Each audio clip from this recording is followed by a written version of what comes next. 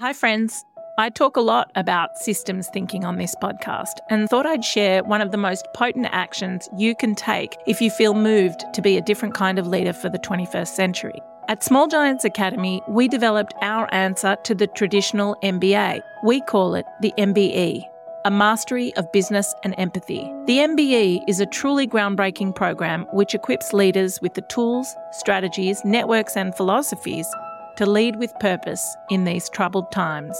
Applications are open now for 2025, so head to smallgiants.com.au/MBE to learn more and sign up.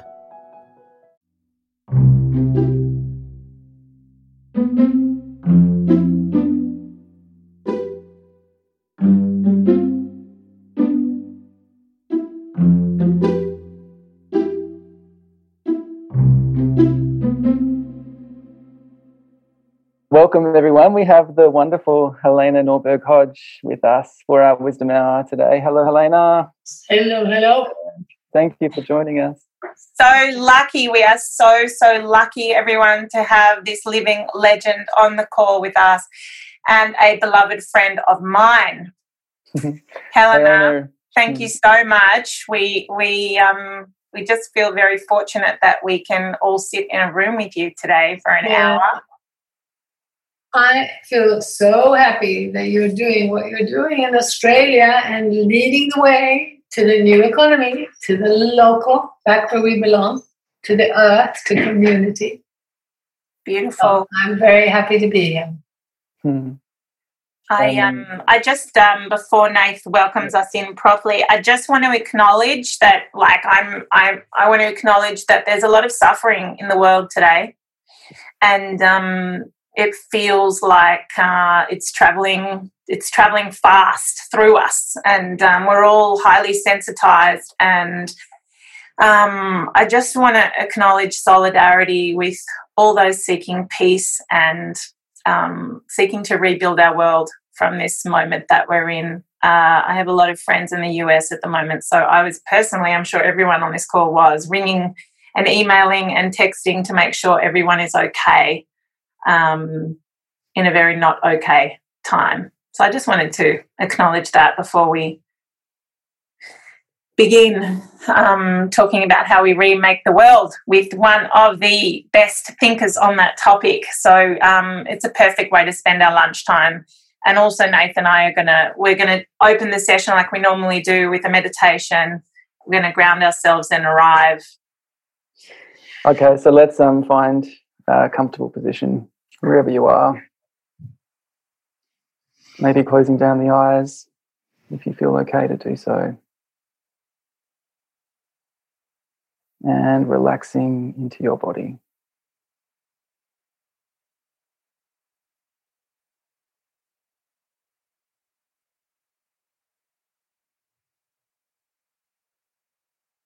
So coming into a nice, easy, natural rhythm with your breath.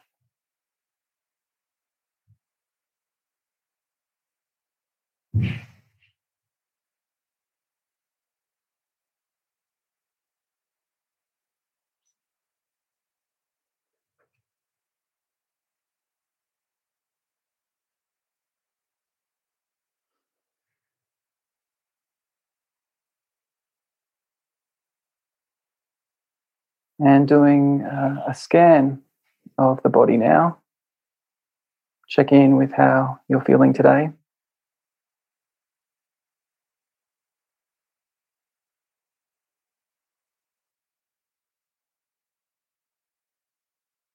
And bringing some softness, trying to bring some softness to wherever you're holding tension in your body right now.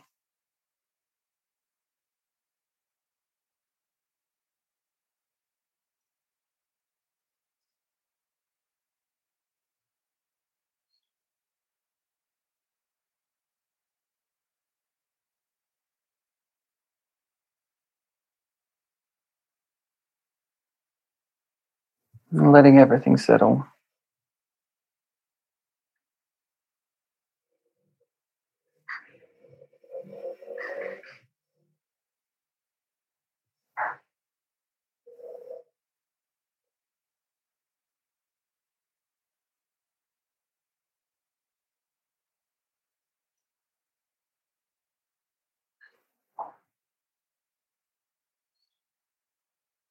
and calling to mind something or someone who you're feeling grateful for, you're feeling gratitude for in this moment.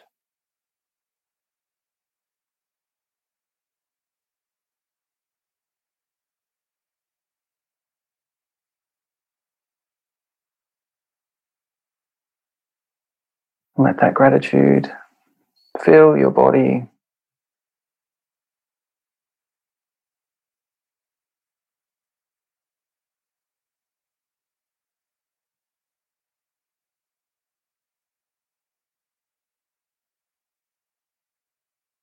Let it ground you.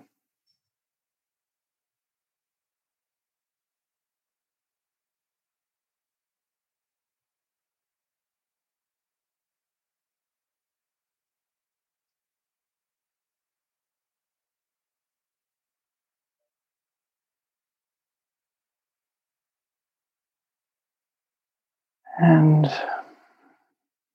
gently bringing yourself back to the space. Settling in for our conversation.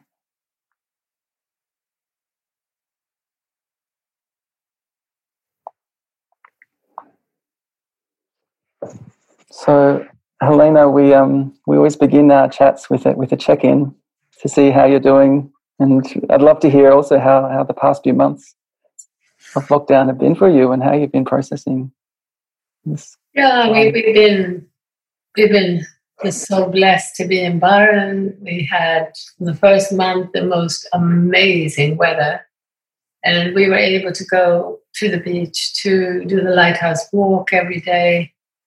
And my husband has a chronic illness, which is very difficult. It's chronic fatigue, and it's been going on for now, I hate to even say it, it's more than 25 years, 26 years. We've been together 43 years. So more than half our time together, and it's been very up and down. We had 2 years at one point where he was almost completely well. And with this scare of the pandemic, he and I just did everything to try, because with his compromised immune system, he was more vulnerable. So we just put all these antivirals, and he started taking tons of vitamin C and doing saunas, and as a consequence, much better. So we've actually been having a really lovely time. And I do feel a bit guilty, like Barry was saying. I also have friends in America, particularly in New York, and my closest friend actually lives there. And I just spoke to her yesterday, and it's been hard. And whereas Eva Ensler, who I just mentioned, she's moved out and lives in the country and has been blissfully happy.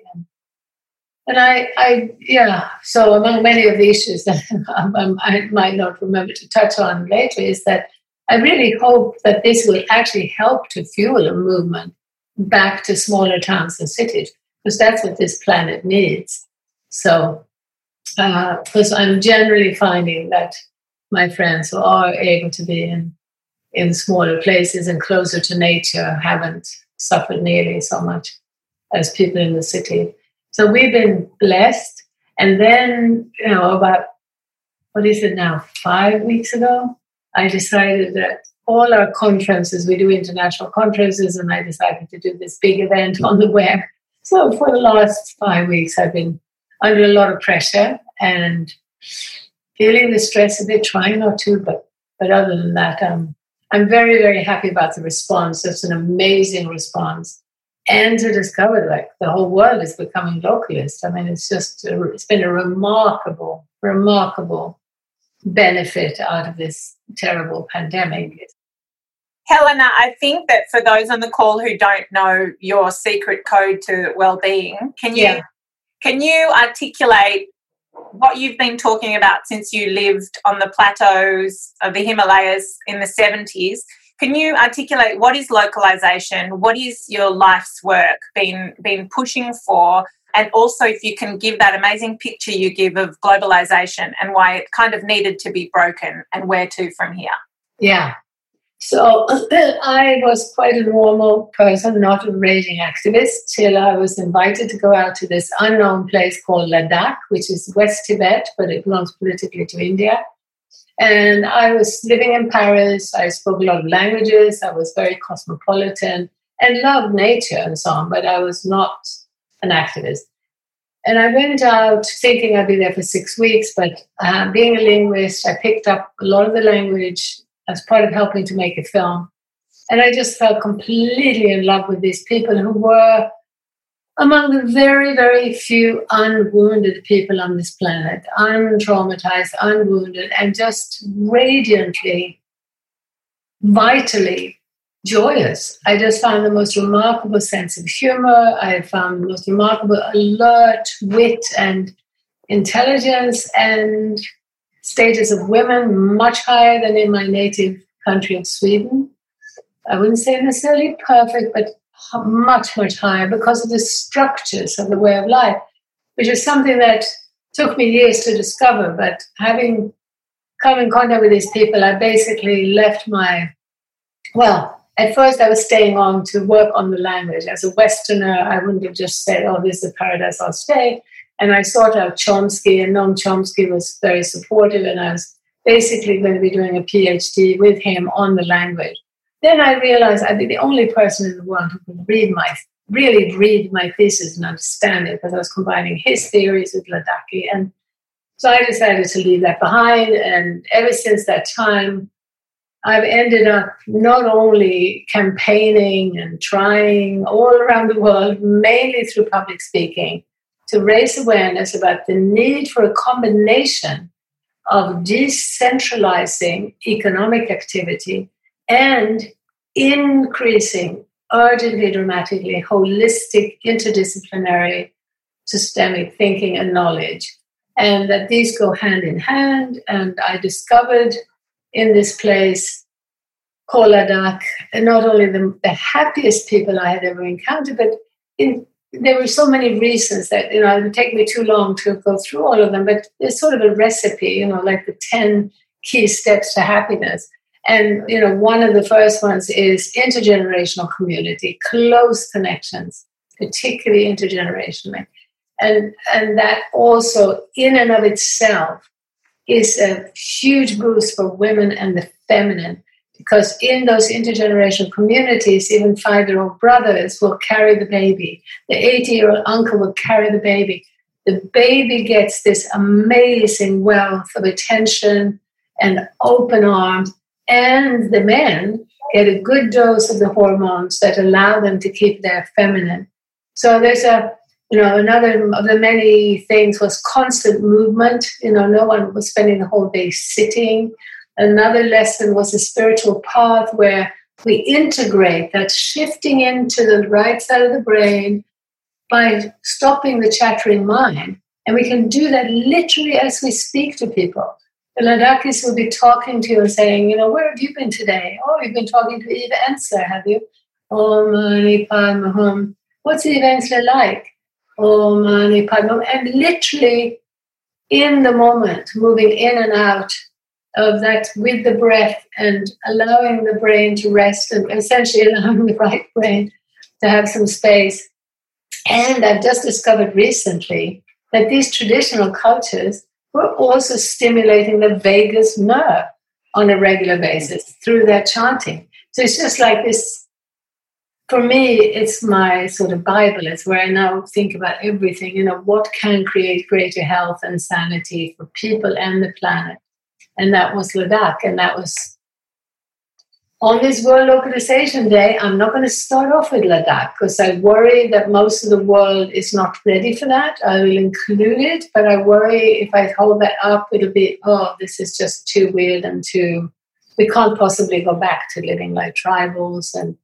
And I think that over these 45 years that I've been engaged in Ladakh, I think I've discovered the key, like I said, some of the key recipes and structures.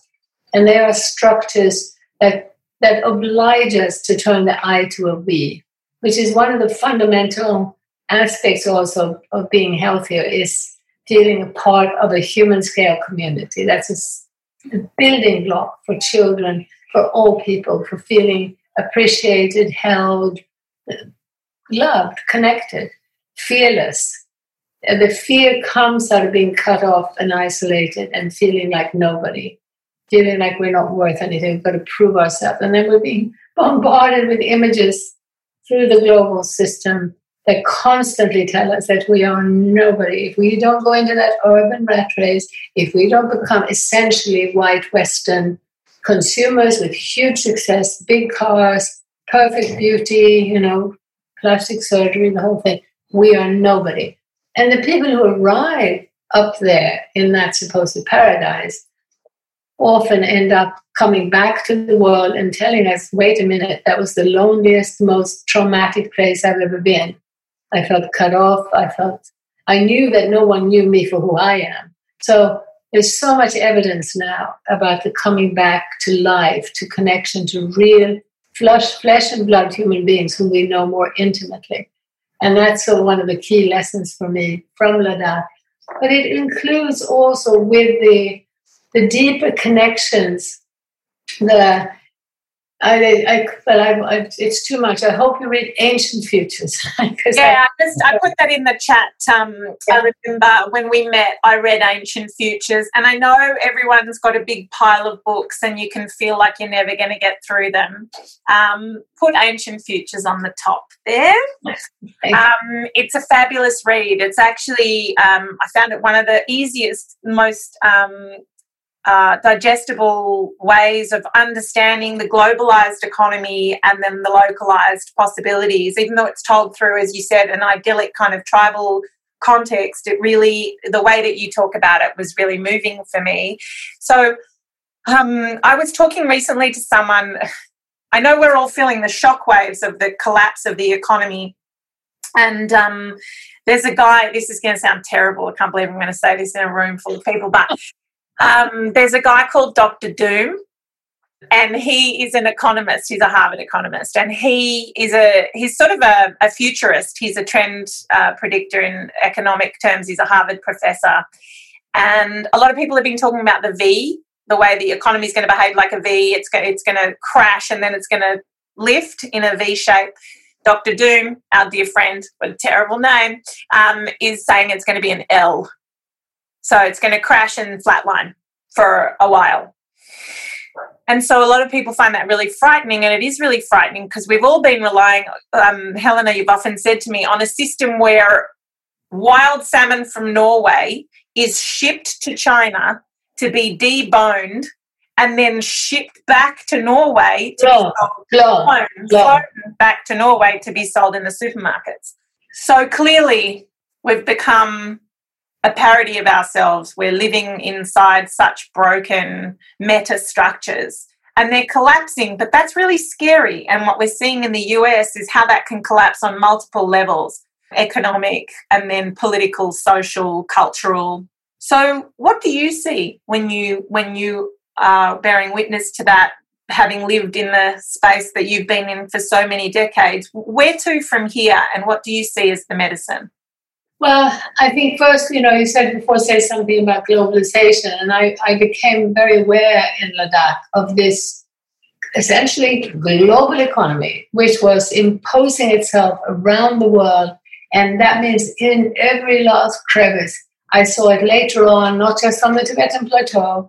I saw it in Mongolia. I saw it with the Maasai. I saw it with people in South America. Every yurt, every hut now with a television, destroying self-esteem, destroying local knowledge. And part of the problem was that schooling was a tool, a big hook, that essentially told people, you put your children in school and they'll get a job in the city. So send them to school as quickly as possible. So these are things that are quite shocking for most Westerners. And as someone trying to raise awareness about this has not been easy. In fact, I had to take this section on schooling out of our film, The Economics of Happiness, because people just weren't ready for it. I think today we're dealing with such dire emergency, and so I hope people are ready to hear this. And that means, the combination of questioning, but also understanding that the global economy is literally like a giant machine lifting the entire human race into the city. And its latest manifestation includes things like educated, well-intentioned economic experts, like recently in England, someone named Tim Learning, reporting to the Treasury in England, farming only contributes 1% to GDP. Let's stop farming in England. Let's be like Singapore. Let's import all our food. Now, this is a good man. He's probably very good to his family. He's probably kind and means the best for humanity. But he is so blind. He is so removed from the realities on the ground. So we need to understand that we're dealing with a blindness in the leadership. And we need to understand that fundamental structure of continuing with 100 rapid urbanizing path is going to sink the entire planet. And right now with COVID, we're standing at this fork where if we're not careful, we'll be supporting this path, which includes now replacing people on the land with robots, linked to satellites and drones to measure carbon. So there's quite a lot of rethinking we need to do to prevent actually supporting a path which is disastrous. There is a path going on right now back to the land.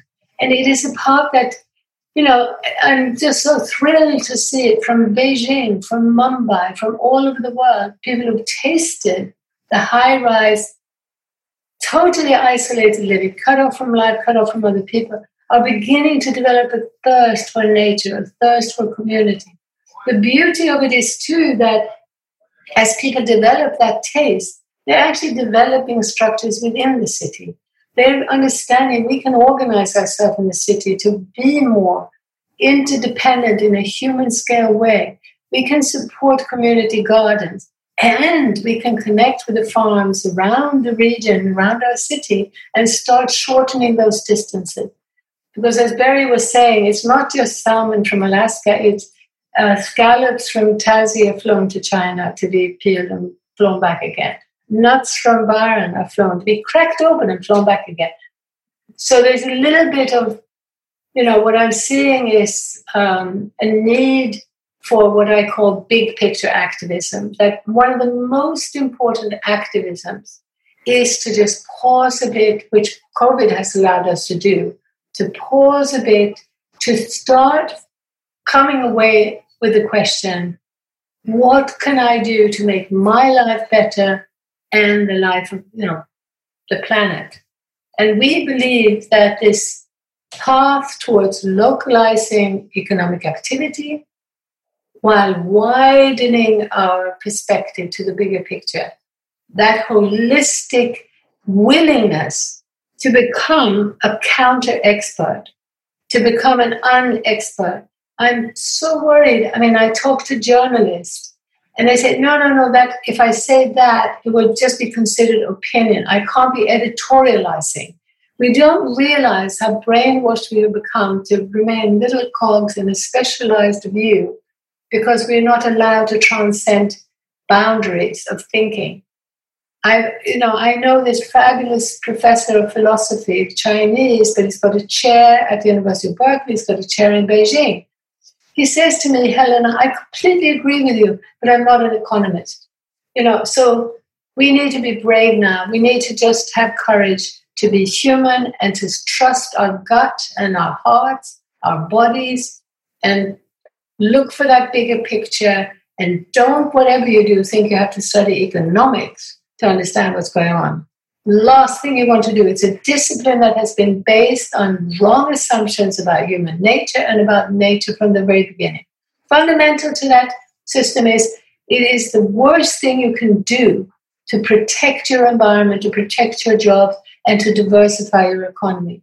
It's been the enemy of local economies from the very beginning because it's been an extractive system that Eve Ensler now calls the Patrix instead of the Matrix, which is quite good.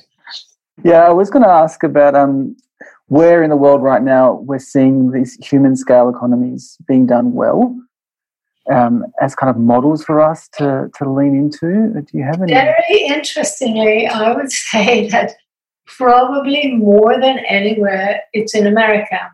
Right. And my theory about that is that it's in America that the government became, well, from its inception virtually, never provided the sort of protection that governments, for instance, Australia, Scandinavia, and even Britain provided a certain security, protecting people from the ravages of the matrix or of this global. I don't like to just say capitalism, because the critique of capitalism generally is not ecological enough. It's not spiritual enough. What I'm really talking about is learning from indigenous culture about our deep spiritual, physical, emotional roots in community and nature, and recovering those, and health, health of ecosystems and people, and joy and happiness, vibrant culture. We're talking about reconnecting in a way that really creates that vibrancy. So paradoxically, in America, I would say, Portland is one of the hubs in the world. My close colleague in our organization is in Vermont. Vermont is a pocket for a lot of this, but all across the country there are little hubs. But England is also fairly advanced, and now in Australia, later on, it started later in Australia. If you start putting on different lenses and you look for this difference between the more revitalized new local versus the old local of existing traditional communities and peoples living generally in more rural areas, very often there are people who've been marginalized and who have become, marginalized for generations. And often when we try to promote localization, one of our problems is that people have only experienced that, marginalized small communities, small towns, and therefore they go, I don't want to live there. It's in the city I found tolerance and vibrancy and live culture. And why? Because all of the wealth, all of the creativity, all of the, bright and young and creative have gone to the city because it's been pulling them to the city. Now, once we start seeing even Byron Bay as a very important worldwide hub, coming back right now to Eve Ensler, because I just happened to be talking to her an hour ago, but, she said, what, Byron Bay? Like, Byron Bay is like her capital of the world for enlightened women who are coming together to do things. So there are these hubs, and I can't point to any one hub where all the various tools that we could use have come together. And that requires money. It requires people who are willing to subsidize and support and help create a new engine of regeneration instead of an engine of destruction. And it's this, once you get the wheels turning, they start spinning off each other, and you start creating not just greater wealth, but you're creating that interdependence of structures that are more human scale and slower. It takes time to love. It takes time to nurture. It takes time to be known.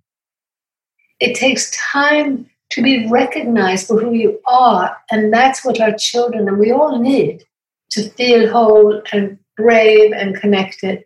So it's slowing down, it's scaling down, and it's going to require the awareness of all the various things that are going on around the world, some of which we try to include in the issue of double feather. But of course, we need to do many, many issues. And perhaps later on we could think about collaborating on doing, one issue just on local food, one just on local energy, one just on local finance, one on local business alliances. Also, the decentralization of the economy is just like obviously a really good idea, because the first thing to break in the pandemic was the globalized economy. The ships couldn't go, the planes weren't flying. We've been held up in Australia, unbelievably, fortunately, by what's still held, which was like this social fabric that kind of bubbled up to the politics, which was remarkable. I didn't expect to see it again, but it was like the Australia of my childhood, where we understood that we needed a social sort of safety net. And I think difficult ideas need to be brought into forums so that we are not riven by the guilt and the horror and the suffering, but we keep engaging. So whatever keeps you engaged and keeps you connected is a good thing. whatever like keeps you paralyzed on the couch in a whirlpool of shame, not a good thing. I think that's a really basic litmus test. And in Byron Bay, when we were living there with, luckily, people like Helena as our neighbours, which, you know, so remarkable. It is a bit like the Twilight Zone in Byron Bay, but we've done pretty cool things and been a part of really cool things like decentralising our energy, decentralising our water, decentralising our health system, and creating like stronger and stronger neighbourhood fibrous connections. And also, Helena, you would always say, I'm off to my choir today, I'm off to my singing group, I'm off to my drumming group. I'm doing those things that are very embodied in your local community and bring a lot of joy, the joy fibers and the human connections. So it's... And also that I want to say one other thing, having touched that very touchy issue, that the other thing that I've seen so clearly is that when people are more interdependent with each other, and therefore have a closer relationship with, say, Mohammed, who owns the fish shop, this prejudice of the label, oh, Muslims, they're dangerous, and, you know, we have to rid our country of them, it falls away. You know, it doesn't mean that someone might not have an argument with Mohammed or that there might not be also a conflict, but it's a completely different thing. Prejudice arises out of the lack of experience of the individual, of the uniqueness of the human individual, not the label, not the Americans we all dislike or the, you know, Muslims we're all afraid of, and now it's the Chinese. We become unique individuals. And that, again, it connects completely back to the fact that then we also become seen and appreciative of who we are, not the color of our skin, not our religion or our race. So this, again, is... And I'm trying to encourage that by looking more holistically, we'll be looking at these amazing structural benefits of this slowing down and connecting. We'll be moving away from this politics of identity, which is so divisive right now. Instead, let's look at what can we do together to change? How can we cooperate together? Young, old, different skin colors, different economic background. How can we collaborate to create something that serves us? And this is another lesson I learned from the traditional culture, how amazing it is when the good of the group is so obviously aligned completely with what's good for me. It's just a remarkable gift. And you just wouldn't believe how many benefits come out of that. I mean, I know I'm probably overselling, and as I said, there's this complexity that right now in sort of, you know, many rural local communities, you won't find what I'm talking about. You'll find it in more ancient indigenous cultures, and you'll find it in the sort of new local. And I'm going to be accused of sort of, you know, dissing every existing traditional local community. I don't mean it that way, but there is a pattern. Mm. Can I ask, Barry, you might also know, I guess I'm asking my questions because I want to know the how-to, and especially as we start to reintegrate back into the world. And I personally am feeling a deep desire to resist being seduced by the great machine. And, I've, like many people over these past 3 months, have really come to reprioritize and see what's essential. And so I feel this yearning to move to what's local. And I'm interested in these examples that you shared before, Barry, about the decentralizing of energy in Byron and how those things came about, and, you know, what is the... I know, well, I'm just gonna, like Helena knows, honestly, like, call your neighbours and your friends and definitely your friends into your living rooms. We're allowed to have 10 people in our living rooms now.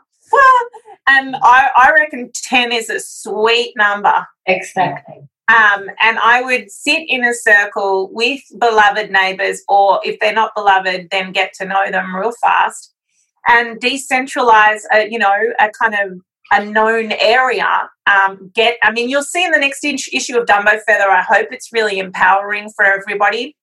I interviewed a guy in Frome in the UK who Helena knows and put us onto, who has got a book called Flat Pack Democracy, They were a whole lot of concerned citizens, intergenerational. I think it has to be intergenerational, so beware of getting the same people around the circle. Make sure you've got various generational voices around the circle, and but you are starting, I think, with your neighbourhood, or you're starting with your street, and get them in your living room with an agenda. The idea of getting together and having a conversation around how can we share solar in this street?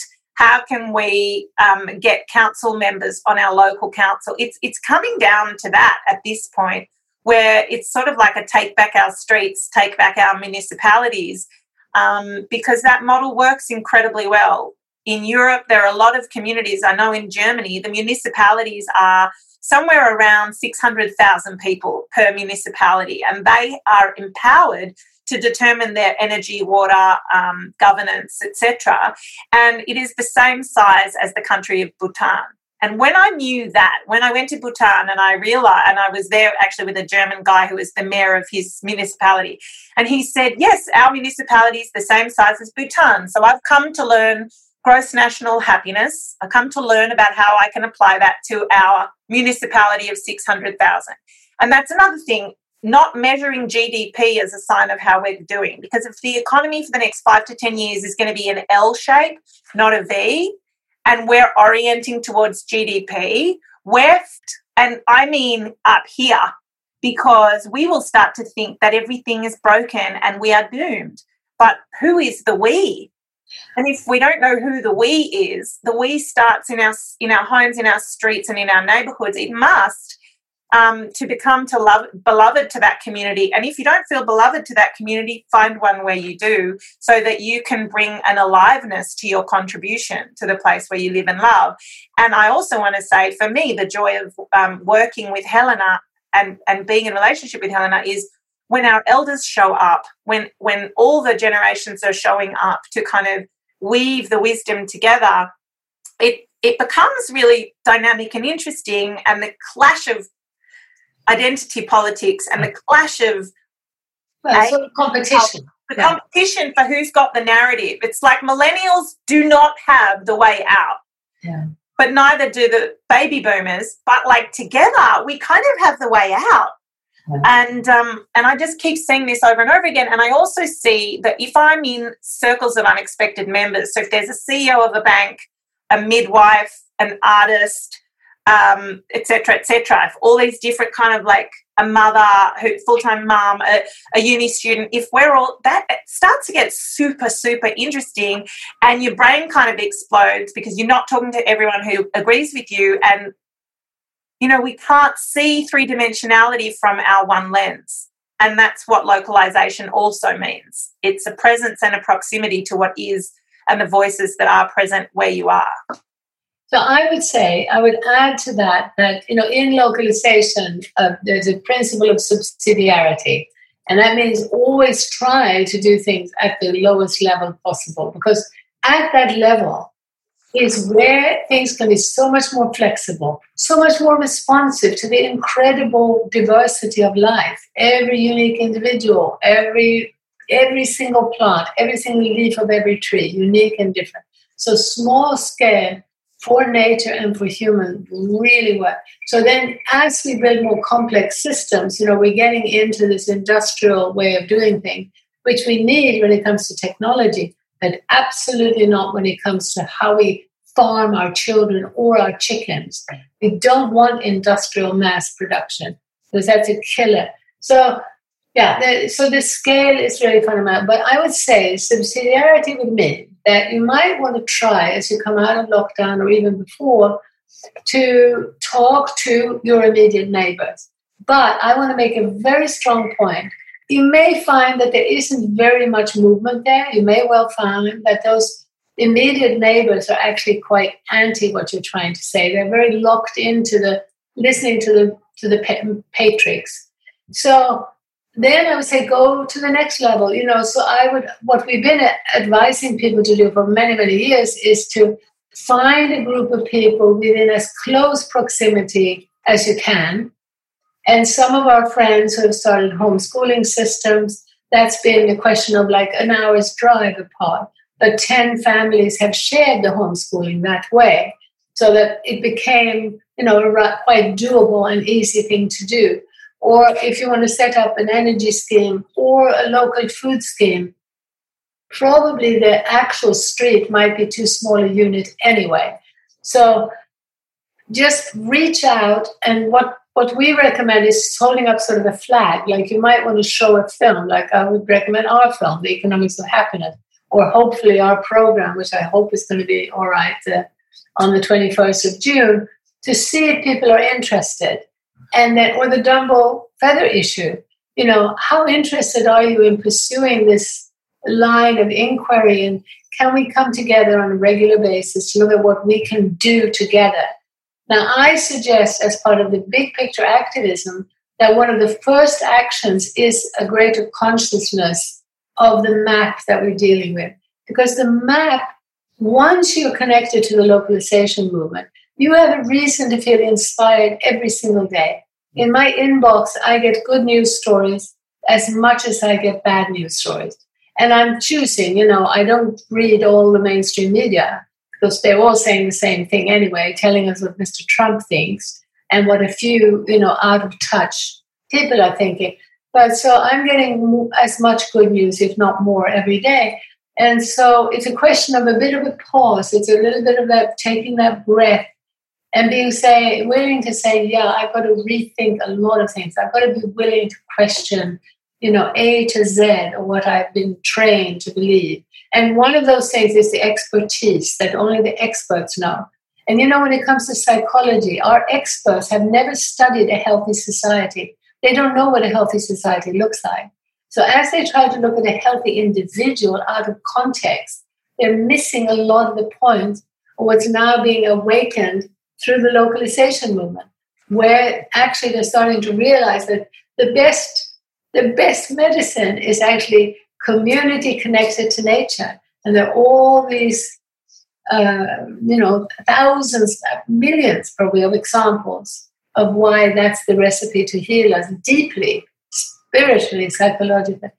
So try to reach out perhaps a little more broadly and get a group of people who are very different, but at least on the same page in terms of being willing to rethink and really wanting to take action. Helena, you're such a legend. You're such a treasure. You're a global treasure. Thank you for your work. Thank you for your dedication. Thank you for your love and care and advice to all of us. Thank you. And thank you. You are a treasure, as many people recognize. So I'm so happy to be collaborating, and lots of love to all of you. And stay tuned for what Small Giants is about to release, a really exciting program of next economy conversations and masterclasses with global leaders and thinkers. So that's going to be really epic. You can look out for that in the next couple of weeks. We'll start spreading the news. Lots of love. Thank you, everyone. Love you guys.